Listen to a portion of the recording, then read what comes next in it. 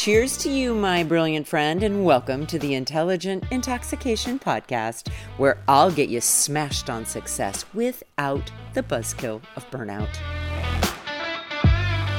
Welcome back, everyone. So, over the last few days, I have been talking about how to be devoted to the things that matter most to you, right? We've been talking about habits. We've been talking about the things, the experiences that you choose to have, right? Whether it's, I really want to go back to school and I want to get my doctorate, okay? That's an experience. Whether it's, I want to get back to work. I've been home taking care of my kids. I really want to find a career or a calling. Or I'd really like to move, or I'm ready to meet some new friends, right? New connections. We're talking about how to make those things happen, right? And what I really believe is it never comes down to being disciplined. It doesn't come down to being determined. It doesn't come down to having perseverance, endurance, all that crap. It comes down to being devoted to the experiences that you say yes to. Because when we are devoted, we are lit up because the experience is fueled by the things that matter most to us. That is what will allow us to show up with a wholehearted commitment versus half-assing our way through a bunch of obligations, right?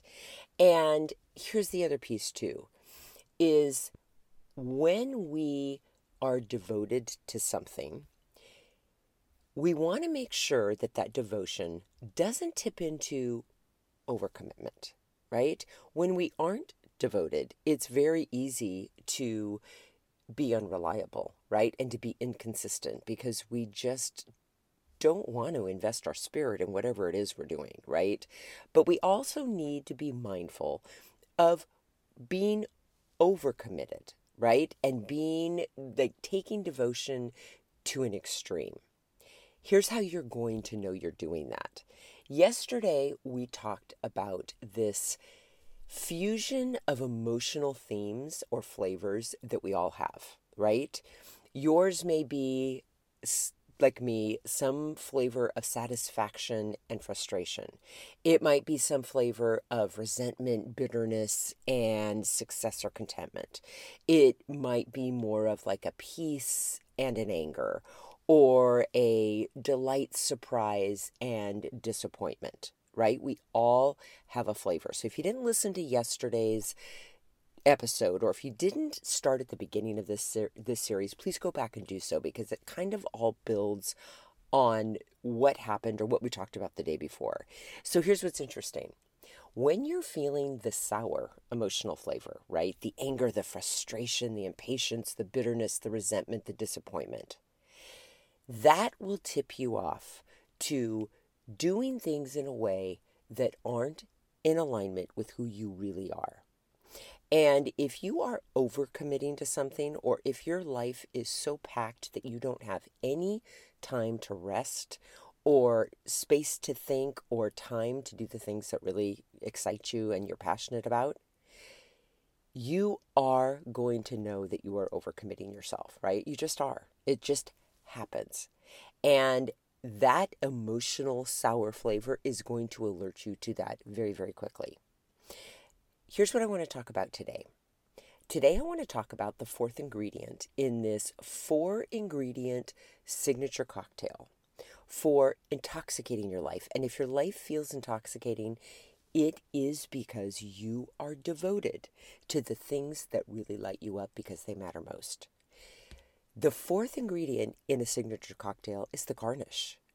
When a mixologist creates a new craft cocktail, right? There's some form of alcohol in it, right? There is a sweet, there is a sour, and there's a garnish. And the garnish is not an afterthought, guys. The garnish, whether or not it's something you actually take a bite of, right, or you taste, it decorates, it embellishes, it infuses that cocktail with pure enjoyment. And that is your fourth ingredient as well. If you want to be able to stick to things in your life, whether it's a habit, whether it's an experience, whether it's a relationship or a career or a calling, whatever it is, it has to be built on joy. There must be enjoyment in it. It has to be fun. Let's just say it simply. It has to be fun. Now, here's what's interesting. So last weekend, I had the pleasure of attending such a fun graduation party, right? Two of my friends put the party on for their two daughters, and it was so lovely. Like the decor was wonderful, the food was amazing, so many nice people there. It was just fantastic, right? So to use kind of this four ingredient analogy, right? When I got that invitation, it was a full body hell yes. I love the little girls. Well, they're not little girls. They're going to college. What am I saying? Little girls. I love the girls. I love the moms. I love the families. I knew all the people who were going to be there. Like it was a 100% hell yes. I was not going to miss this graduation party, right? That was that spirit, right? I knew it. Now, here's what's interesting about attending any event. Once you get there are just going to be the people that you cannot wait to spend time with, and the people that you will never talk to, and simply because you don't have a connection. Either you don't know them or you have met them, but you just don't have a connection, and it's not about deciding that there's something wrong with another person ever. It's just in your body. Like you don't fill it up. You guys, you're just not compatible. You just don't have a connection. And there's going to be those people, let's face it, when you grow up in a certain community or whatever, there's going to be people who drive you fucking nuts. It's just the way that it goes. And again, you're not going to put all your energy there. You notice it. You notice feeling that way. And you choose to spend time with, quote unquote, your own people. So part of any party, you do make some small talk. You do some of those little pleasantries, all that kind of stuff. And then I always find at the end of the day, there comes a time where I've reached my capacity for that. And now I just want to sit somewhere and I just want to have a good time with my people. And it doesn't mean that this is how I looked at it. Once you go sit down, the other people you haven't had a chance to talk to yet inevitably will come to where you're sitting, and it's perfect. So you still get to enjoy everybody at the party, but you get to do so from the comfort of your chair. And that is, I'm a percher, and I love that. So here's the thing. By the end of the evening, truly sitting at the table were my close friends, right? And what all of my closest friends have in common is that I am fully in joy when I'm with them. There is a level of enjoyment that is just incomparable. We are able to talk about anything. We laugh about way too many things, but that's part of it as well. And there is no feeling of, there's no pretense, right? I'm sure you know what I'm talking about. When you're with your people, you aren't trying to pretend to be something you are. You are not trying to say the right thing. In fact, most of the time I say all the wrong things. I think I probably have a reputation for that. But it is pure joy, guys. It is pure bliss. All right? That's the garnish you need. You need that pure, unadulterated joy and bliss in your life. What brings you joy?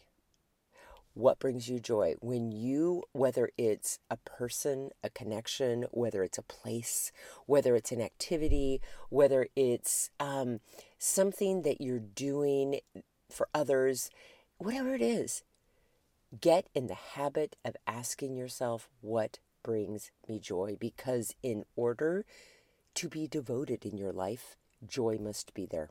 Fun must be there. It has to be there. And if it's not there, look to your past. Look to your childhood. Look for a time in your life where you remember enjoying something, being in joy. And just as a reminder, last week I did a series on the difference between happiness and joy. Happiness is very much based on your circumstances, right? In other words, I have to have this job and then I'll feel happy. I have to have this amount of money and then I'll feel happy. I have to have my house look this way or my clothes look this way or, get this many invitations to be happy. It's very circumstantial. Joy, though, is a mindset. Joy is like this current of just an outlook on life, right? And when you are in the habit of feeling joy and you are devoted to joy, you are automatically going to start to distill out anything in your life that doesn't have some element of joy in it. Here's what comes to mind. I'm going back to the party. Just like at any party, there are going to be people that you try to talk to, and there is no joy in the conversation. None. It might be because they don't know how to have a conversation. There are people, this is such an interesting thing I notice, okay? And when you encounter someone that you've met before, and you have a conversation with them, and you walk away, and you realize that you have asked them like 20 to 30 genuine questions about their life, and they have not asked you one. Not one. Okay, there's no joy in that, right? If you can't belly laugh with someone, that's not joyful. If someone chatters at you and talks nonstop and never leaves room in the conversation for you, that's not joyful.